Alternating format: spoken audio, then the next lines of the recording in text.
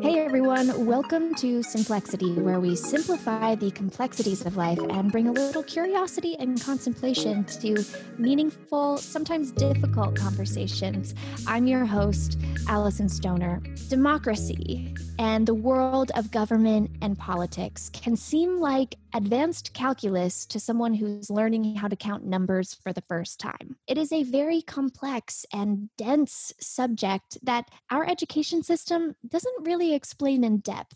Or maybe my teachers tried, but I still didn't get it. For example, over the entire course of a presidential election, the average citizen and voter mostly hears debates, rhetoric, and campaigns built around a main set of 4 or 5 issues, perhaps jobs in the economy, healthcare, immigration, social justice, and national security, and then selects a candidate to be our leader. Not only are there dozens of broad categories of policies to cover, such as domestic, foreign, science, environment, and education, within these are hundreds of subcategories, thousands of policies, and tens of thousands of bills over the year that involve a whole lot more than a president signing them to become the law of the land. This is all just the tip of the iceberg. So let's break it down. First things first, we're going to chat about the federal government. Note, there are also levels of state government and local government too. The federal government is separated into 3 sections, each with different duties, different elections, and different legal powers. On one hand, this is great because no one person can make all the decisions for everyone, but it's just convoluted enough that if we don't do the work to understand these systems and their distinctions, we can't really act on our civil responsibilities effectively. These branches of government are the executive branch, which includes the president and, get this, approximately 5 million workers overall. The legislative branch, known as Congress, which breaks down into the Senate and House of Representatives, and the judicial branch, which includes the Supreme Court and lower courts. To simplify that even further, legislative or Congress makes laws, executive or president carries out laws, judicial or Supreme Court evaluates laws. If you didn't catch a theme here, basically, if you want to change things, if you're not happy with certain laws and how they affect you at a federal level, you need to be aware of the legislative arm of government. Voting in a president definitely matters, but who sits in Congress and how they do or don't represent you affects you more than you may realize. It's also worth mentioning around 10,000 bills are proposed to Congress each year. Around 1,000 are voted on, and several hundred get passed into law every single year. For each of these bills, you can tell your representative your views and how you want them to vote, and the stats show they actually listen. According to the Congressional Management Foundation, 88% of staffers say the electronic messages from their constituents do influence their decisions on the floor. How our representatives in Congress vote matters, and we have the power to keep them in office through re-election or not. But we usually don't exercise this power. Members of the House and Senate have been re-elected with dismal approval ratings simply because it's so hard to tell if they are in fact representing us or if we even understand all the issues, details, and inner workings of every bill and how they interact with our values. It is not as simple as a party affiliation anymore, if it ever was, really. It matters on a micro level. So how do we know what it all means and if we're being represented so we can exercise our privilege of democracy and participate in real change? Today on Simplexity, we have Maria Yuan, the founder and CEO of Issue Voter, a free, nonpartisan online program and platform that encourages and informs civic action by connecting voters with bills that deal with issues they care about. It also informs them of the actions their representatives take on those issues. I would know this firsthand because I myself signed up after meeting Maria during a show we were both featured on. And I've since finally gained clarity and confidence with this process. I'm telling you, the interface of Issue Voter is just incredibly simple and straightforward. And I will keep gushing, I'm sure, over the course of this interview. So today we're going to examine how small one-time actions can invoke real legislative change, and then also talk about why petitions don't necessarily work, entrepreneurship, and so much more. Maria, welcome to Simplexity. Thanks for having me. Yes, I am so thrilled in such a critical time to be talking about these topics that we have you on board to disseminate some knowledge and wisdom for us. To begin, I want to get to know you a little bit better and have our audience understand how you entered this sphere. So you've mentioned that your dad is from China and he really helped you understand the importance of democracy at a young age. Beyond just civic responsibility in your young life, where do you think your interest in politics as a career developed? And were you also encouraged to be loyal to a certain party? I think my realization that I could do something related to democracy and politics as an adult only came later in life. And it's only a thread that I've seen in hindsight, that saying everything is 2020 in hindsight. So looking back, I do realize that, like you mentioned, because my dad fled communist China, from a very early age, I had an appreciation for democracy and the fact that voting is one of our most fundamental rights. I grew up with parents who always voted. My mom was born in the US, and interestingly, they never talked about who they voted for. And so I did not grow up in a partisan household. I just knew that voting was our civic duty. But there wasn't actually a lot of debate around Democrats versus Republicans or anything like that when I was growing up. I do remember mock voting in second grade. And so to your point, I think civic education is really important. And there are studies that show that students who are exposed to debate and civic education at a young age, meaning even elementary school, are more likely to vote as adults. And so a lot of the efforts around voter registration and encouraging individuals to vote start happening in college because people become eligible at 18. But I do think there needs to be more focus and effort on what happens at the younger ages of education and understanding our government. I also, in college, participated with a group of students to introduce and pass a bill, which was a really unique experience and something that made me feel powerful and made me feel like the system worked. I also, from that experience, went to intern for a rep while I was in college.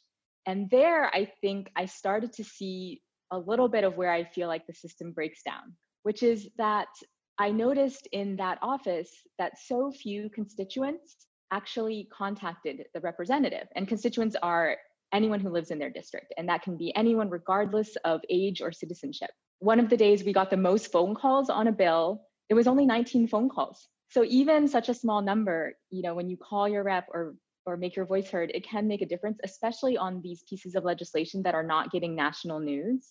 And I spent a lot of my time in that office RSVPing to events, probably put on by donors and companies and lobbyists. And that's not to say that all of those things are bad or evil.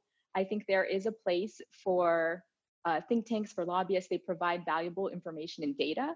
But I think that the problem is when people that we elect only hear from the most well-funded or well-organized groups. And I just went on a little bit of a big tangent to your simple question and took you through my whole life almost. But going back to seeing politics as a career, I didn't see it as a career when I was younger. I majored in finance. I worked in financial services, but it was always a passion of mine. And so this is something where only more recently have I realized that I could turn this passion into something really concrete and hopefully see a big change and a vision for how all Americans can have their voices heard and how we can have a more representative Congress. Is that when you made the transition into entrepreneurship?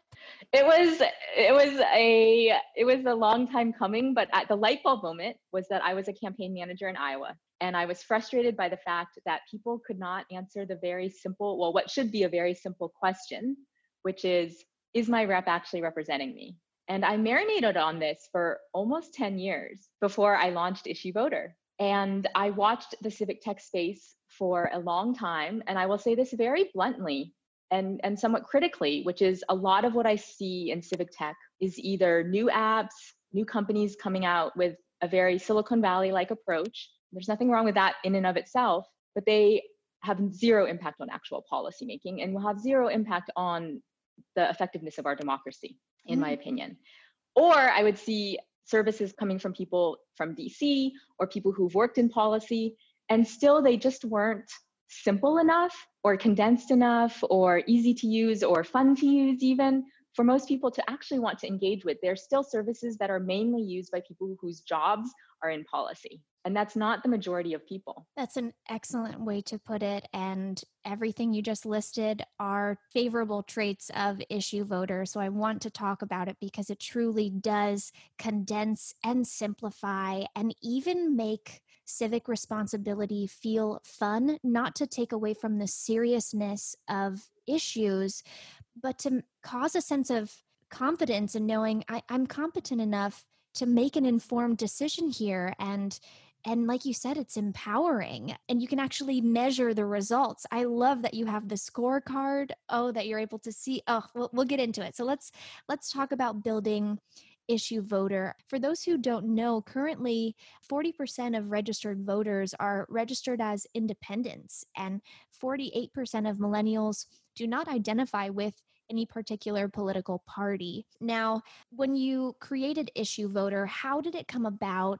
What is it in your own words? And what is the need you're trying to meet? So our mission is to give everyone a voice in our representative democracy by making civic engagement accessible, efficient, and impactful.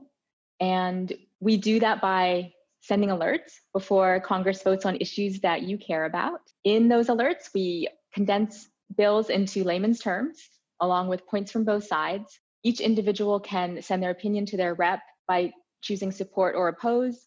And then, as you mentioned, we automatically track how your rep actually votes and show you the percentage of time they're voting, how you would voting with your viewpoints. And so how it came to be, I would say the first step was talking to a lot of people, just having conversations and asking people how they can engage with politics, what frustrates them, are they a voter, are they not a voter, why not? And so doing a lot of research and understanding if some of the early ideas of what Issue Voter would be were actually solving a problem that people had. And so I think it was basically taking a design thinking approach before I really even knew what that term was or that was a thing. Conducting UX research.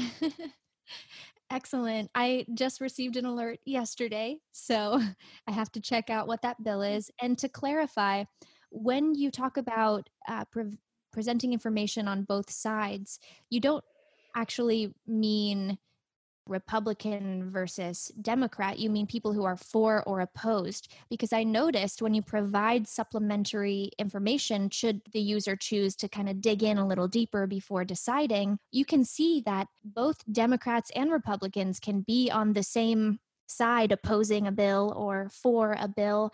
And that's really, really helpful for me to know that we're not existing as monoliths and, just to provide nuance to this process.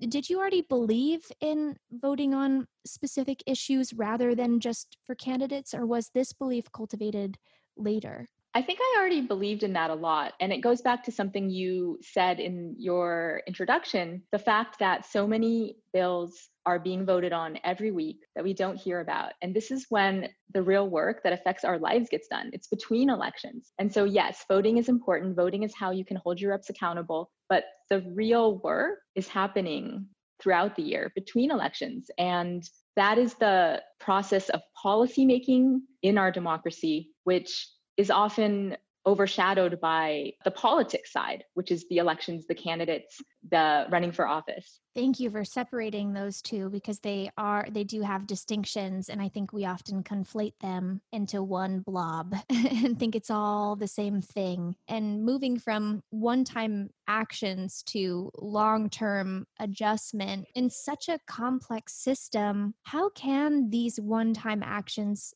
actually lead to long-term change? Do you have an example? One thing I wanted to say and share, and I think people know this now, but just in case, that every time you contact your rep, it is counted. It is tracked. And so it was interesting because I think people are more aware of that now. But when I started Issue Voter and would share that, sometimes people were surprised. So just in case, every time you contact your rep, it is tracked. It is tallied. It is noted. The staffers in the office put together reports for the member of Congress or the senators about what issues people contacted about, what their opinions were on a potentially weekly, bi-weekly, or monthly basis, depending on the office. And so that's one thing just to know. So when you're contacting your rep, it is not just going into a black hole. And I think the other way to really enforce accountability is to tie it to voting. So as we had talked about earlier, them being separate, like yes, the policy side and the election side are separate, but when you contact your rep, and if you are able to basically say, I support this bill, that's already great. But even better is being able to say, I support this bill and I potentially am not going to reelect you if I see that you don't. That's really accountability. And so that's what we need. And I think in order to make the big picture change that I get really excited about, and kind of the vision and the mission that actually drives me is equality by having a more representative Congress, by knowing that there are so many values and things that the majority of Americans support that are not getting done. And the way that we can make that happen is when these actions and things like Issue Voter become a household name. There is an aspect of this that requires volume, but as I shared earlier, it doesn't always require the level of volume that you might think. So you might think, oh, I need, like this isn't going to matter. I'm not going to send my opinion because there might just be 5 of us or 10 of us. That actually matters because so few people are doing it. So there's that aspect of it. And then just imagine if all of your friends and family, and even if something like 3% of Americans did this, it would have a huge impact. And so it is something that there's both the individual action, which is important, but also the collective action. And in terms of examples of how we can influence a specific issue or a specific bill, I would say this: I don't think any one organization can take credit for that in every situation. So sometimes I get frustrated when I see organizations say, contact your rep, sign this petition. And I know we can talk about petitions too. And then once that action happens and the bill either does or doesn't pass, then all of those organizations like to tell their members, it's because of us that this happened. It might have been a piece of it, but I will say it is complex. There are a lot of different factors that go into whether or not a bill passes. So I really don't think any one organization can claim credit for that. That's a really interesting point, and important to not take things so personally as well, especially if it then undermines your sense of, well, if my vote didn't count this time, then I'll just quit altogether, and just maintaining that sense of sustenance throughout the process, and that this really is complicated, but when all of the different ducks are in a row, you really can make a great line toward progress. And I love that you pointed out that there are a majority of people who share these values. Even if we have different views on matters, fundamentally, there are some core things, because we haven't really heard a lot of information about where we're united as of late. And I know that media and a whole lot of power dynamics and larger systems play into the narratives that each of us are internalizing and even seeing on our television screens. They differ state to state and textbook to textbook. And so let's dive a little bit into the divisiveness that we're seeing right now.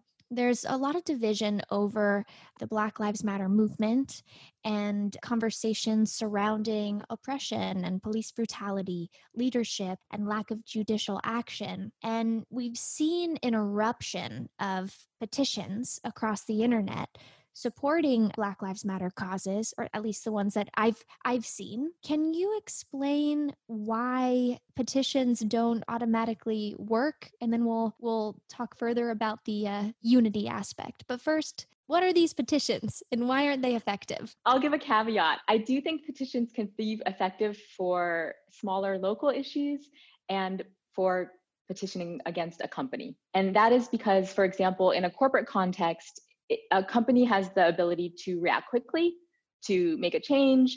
A company can see immediately if a petition is damaging their reputation, and they'll want to correct that as soon as they can. And so I think there are some situations where the awareness that petitions bring to issues can actually create a change. That does not include the federal government. That does not include federal legislation. So in the context of federal legislation, I would never tell someone not to sign a petition. I mean, I don't want to discourage people from doing something that they feel good about, but I would just caution people that the majority of petitions for any federal issue or any national issue are for list building. That is the number one reason organizations use petitions, is they are trying to build their list. So just know, if you sign a petition, you're signing up for their mailing list. At the end of the day, that is what you are doing. And you're signing up for their mailing list so that they can then bring you down it's like a marketing funnel.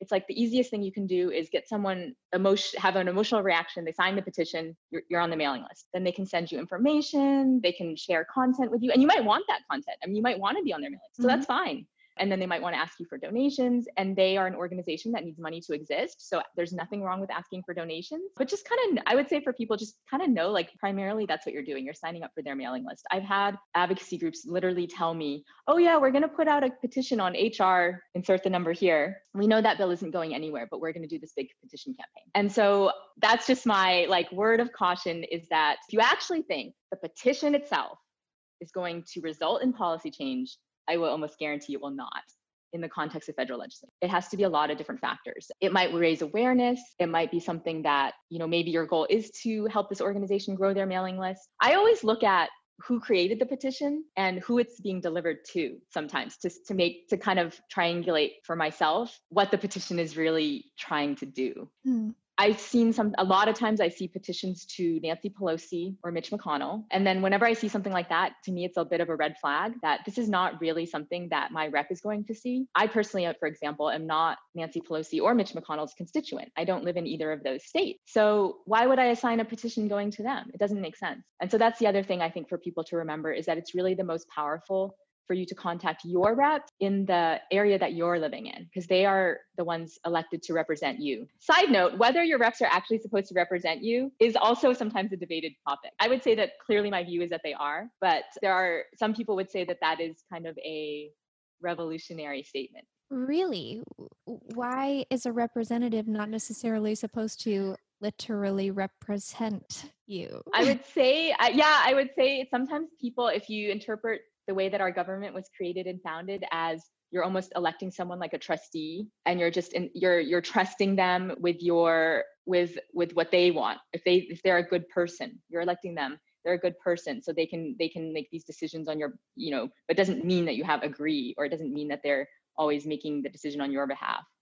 So it depends on how you think about it. But I definitely am of the mind of our reps should represent what the majority of their constituents want, but not so far as to say that we should have a direct democracy, which would mean every single person is voting on every single law and then just majority rules. Because I will say, I don't think that we don't all care about everything equally, and we should not expect everyone to be a policy expert. I mean, so there is this aspect of, I do still want the government that we have where we elect someone to do this work for us. That's their job. I don't necessarily want to get in the weeds that much to where it's my full-time job, but it's something where we're so far removed from accountability right now. It's just we need a healthier balance. On both sides. On both the voter side and the representative side. And so when did you make the decision that Issue Voter was not going to engage in creating petitions? I don't think I ever would have even considered that. just my strong feelings about petitions. So it was almost never a question. And now let's talk, I guess, more about being nonpartisan here. Our society has been so split by party that it can be easy to forget about the issue at hand and weigh it independently. Sorry, not through the independent party lens, but objectively, I guess I'll say. Can you explain why voting can be a nonpartisan act? And when it comes to concepts like anti-racism, are those automatically partisan? I think there are a lot of things these days that feel partisan that shouldn't be, that are not partisan. So I don't think the act of voting is partisan. Everyone in the US has the right to vote. Every citizen has the right to vote. And I believe that everyone should exercise that right, regardless of your opinions. So I stand firmly in that, with Issue Voter, we're not an advocacy organization. So we're not there to say a certain issue is more important than another issue, or to say that, oh, you should be interested in this issue. We're also not there to say that either side of the opinion on any issue is the right one to be on, or we're not there to convince you of any side. But I will say the thing that I will take a stand on and feel very comfortable doing so is that we are for voting. I mean, that is how we hold our reps accountable. So we encourage people to vote, the act of voting. So to me, the act of voting is nonpartisan. I think there are organizations and things out there that make it feel like whenever you encourage voting, it feels partisan. It really shouldn't be, in my opinion. And to the point on anti-racism, I mean, I don't think that racism is partisan. It shouldn't be. I mean, frankly, I bet you, I mean, this is maybe, I don't know, this is not a good example. I don't have any examples, but I don't think that you could look at what party someone is registered as and then automatically know if they have ever said anything racist in their life. I mean, I just don't think that is a thing. I think that as humans and, going back to our values, I think that I feel very comfortable saying that being, against racism should be nonpartisan. We can all be against racism. I don't think anyone, I mean, I hope, I don't think I would hope that no one wants racism. And I think to build off of what you're saying, because of the way certain parties or groups and movements and organizations can utilize words like anti-racism, it can start to take on the connotation or implication that it is partisan. When in reality, if we can extract it from all of those narratives and really just examine it for what it is, there is a lot of space for each of us, in my understanding so far, to grow in our awareness of how racism and all of the isms interplay with our daily experiences with each other. And I know I can stand to learn infinitely more about how my life affects other people, my body language, my verbiage, my lack of understanding different cultural customs, social customs across different groups.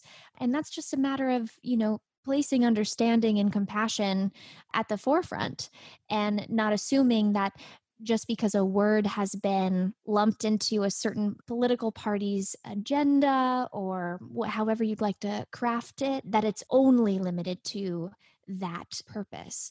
So thank you for helping clarify that. And I want to ask about just becoming a more informed voter overall. We've talked about the importance of civic responsibility, and Issue Voter has made major strides connecting these missing pieces of communal civic action. But, there are many of us who are just getting to the voting age, or we're just becoming aware of these issues that we haven't been aware of. For instance, 2020 has been this monumental learning experience. One of the most important things I'm learning is how to translate this knowledge into taking action judicially and civically. And so what, in your words, what does it really mean to be an informed voter? That is a really good question. It sounds like it's a simple question, but I think it's pretty complex. I would say that to me, being an informed voter is having an understanding of the candidates that are running, what their opinions on issues are, what their stances are on various issues, and trying to triangulate that with which issues I care the most about. Because I also think there are a lot of people out there where if you ask someone, I mean, look, we in the United States, we have a two-party system. So pretty much. And so if you ask most people, I suspect that most people would not say that they agree with every single platform item in the Democratic Party or every single platform item in the Republican Party.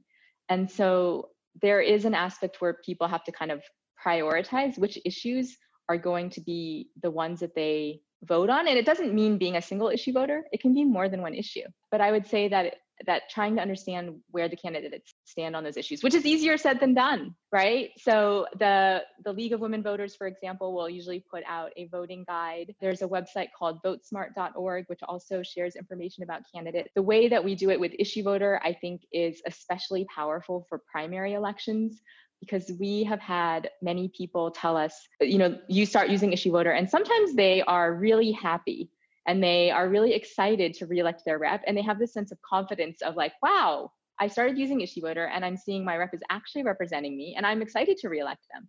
And then some people will see my rep is not representing me at all. This is horrible. And this might motivate them even more to vote. But at the same time, sometimes people are surprised.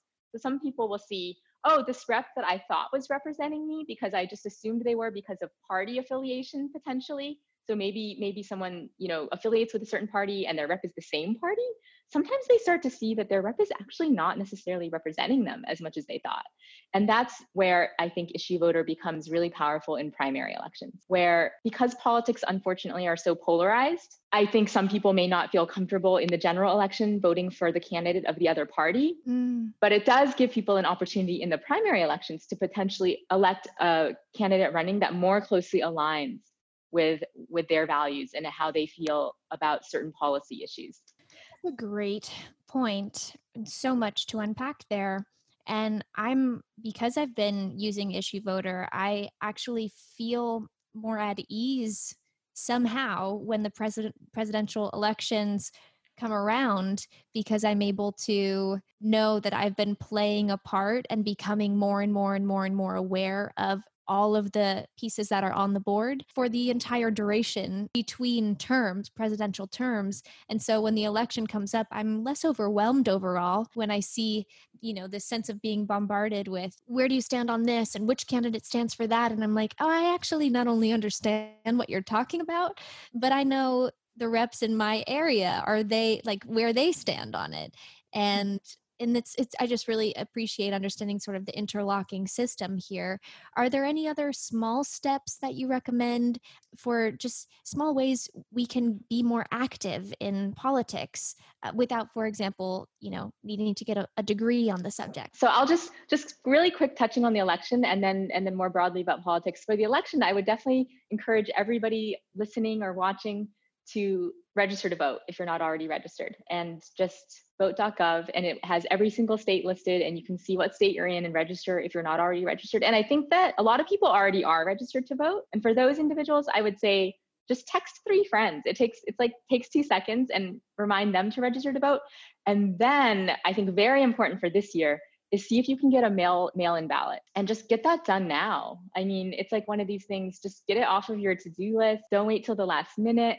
Some states you have to register to vote a month before the election, or some states you have to request the mail home ballot like pretty far in advance. So I feel like it's just one of these things, like it's on my to-do list. I need to just do it now so I don't have to think about it in the fall. So those are the things I would say, just easy reminders to just get it done.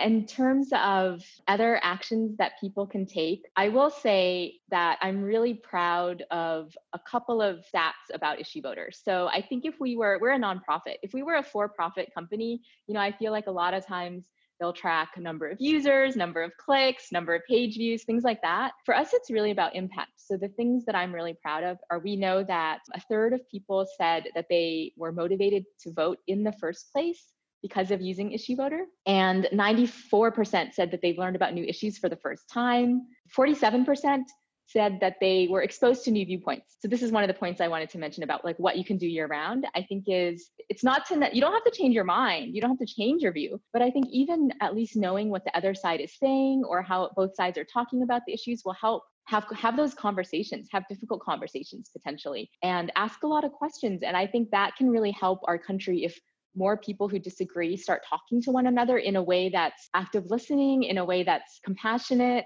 not arguing, not like what we see on, oh my gosh, it's so disheartening sometimes if I read like Twitter comments in the Twitter feed. I can't read those, but actually having a real conversation with somebody. And I think that the other thing that we're really proud of is 59% have said that Issue Voter has motivated them to take other forms of civic action. So that means specifically beyond registering to vote, also things like attending town hall meetings. So a lot of reps right now are having virtual town halls So you can look up your rep's website and find out if they're having a virtual town hall and connect with them that way. And if they're not, you can ask them to. You can request that they host a town hall for their district. And the other thing is volunteering for their local community. And so potentially we may not be doing volunteering in person, but I would say that it's still, nonprofits right now really still need our support. And so thinking about the issues that you care about and the nonprofits in your area that you can either help by donating either time or money. Perfect.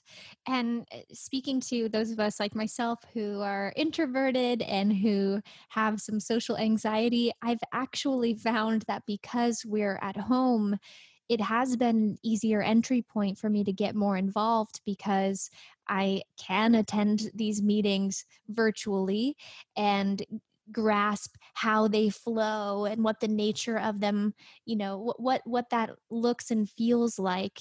And then I know as things open back up, it won't feel like I'm showing up unannounced with no reference point. So I do encourage those who are listening who are like, okay, I got to check out what Issue Voter is really all about. I will emphatically state that since being on the site, I now fall into that category of the stats you listed of people who learned about a new issue they didn't know about, who want to get more involved and have taken steps to do so.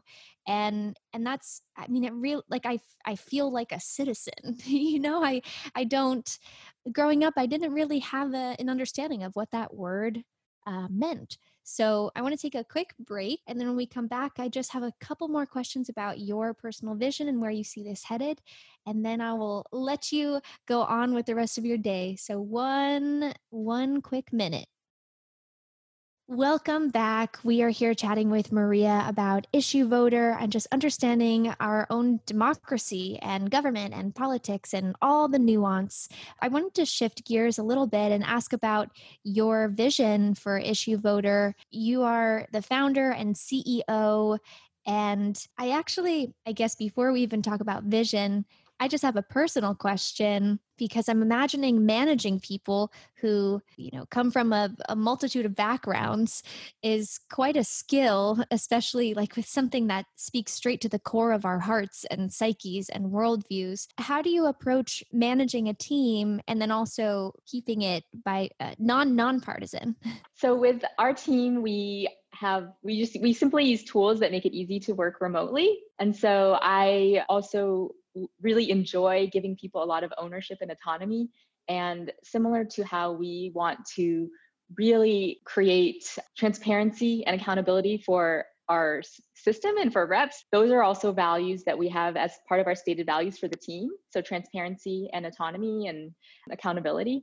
And so I think that lends itself to being able to work remotely really well. And we have people spanning a lot of different time zones. We have 2 weekly meetings a week. We have daily check-ins just through an app that we use. And so I think that has really enabled us to function well as a team together. And in terms of how we keep things nonpartisan amongst the team, to be honest, I don't know. It hasn't really come up yet as an issue. We select article topics to write about. We summarize legislation. We write a newsletter. And I think that we have editorial guidelines that we follow. And it doesn't really ever we haven't had a situation where anything's ever become contentious. And actually, even today, I had an intern tell me that she was like, Maria, actually, I don't know what your opinion is on this issue, or I don't really know where you stand.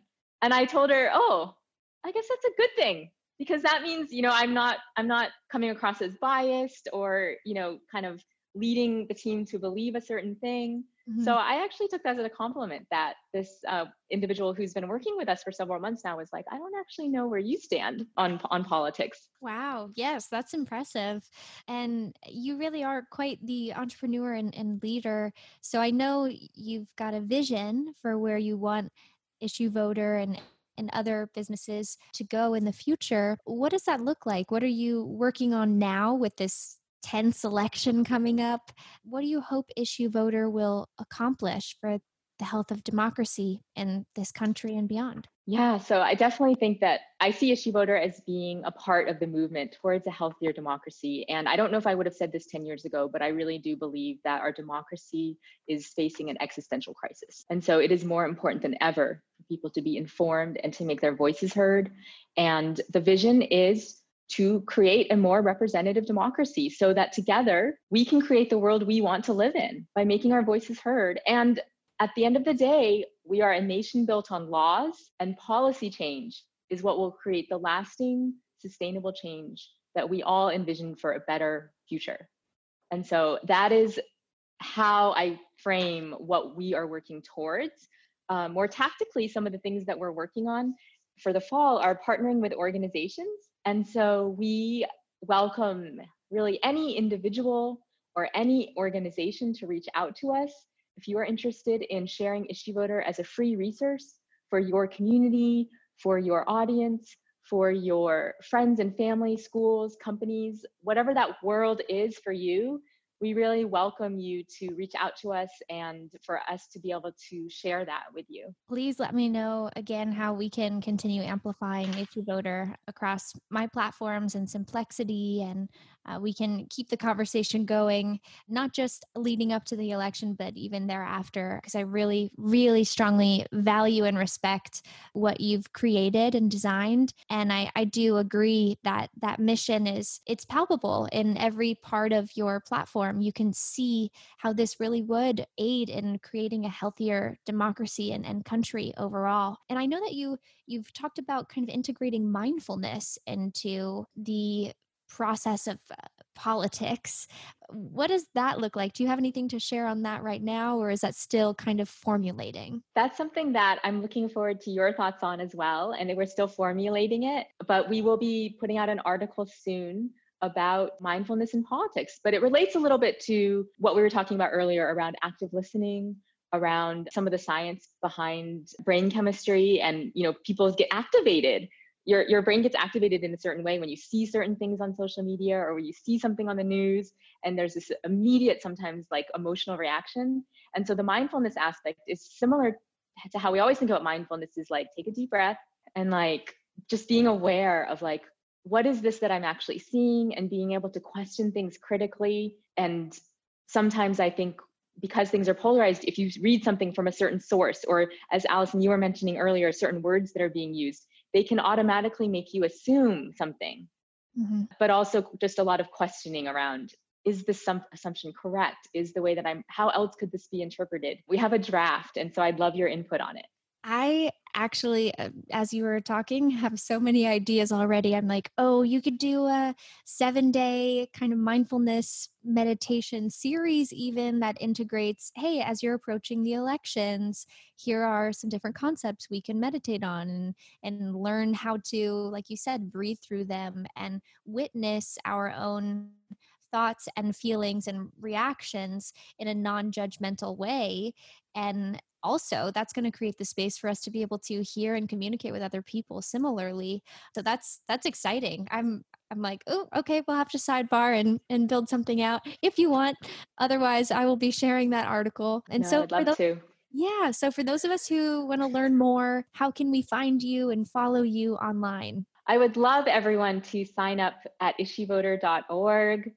It is a free service. It will always be a free service, free public service that, I feel very strongly that we're a nonprofit, and we really just exist for you, for your family, your communities, and for you to be more engaged.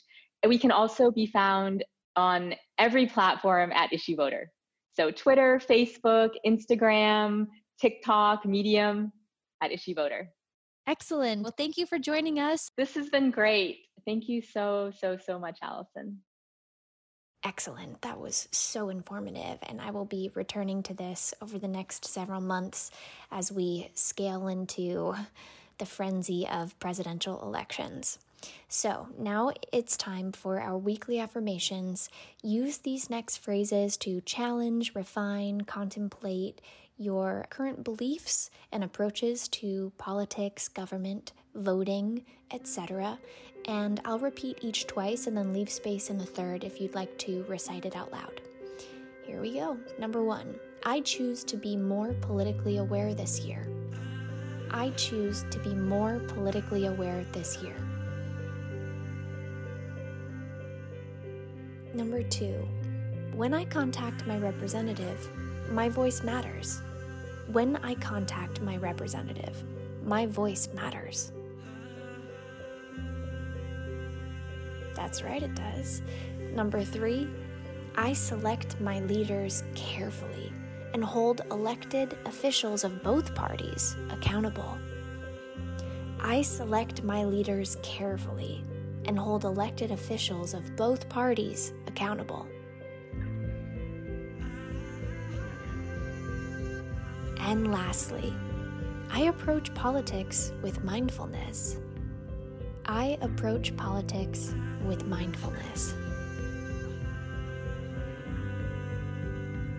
Cool beans.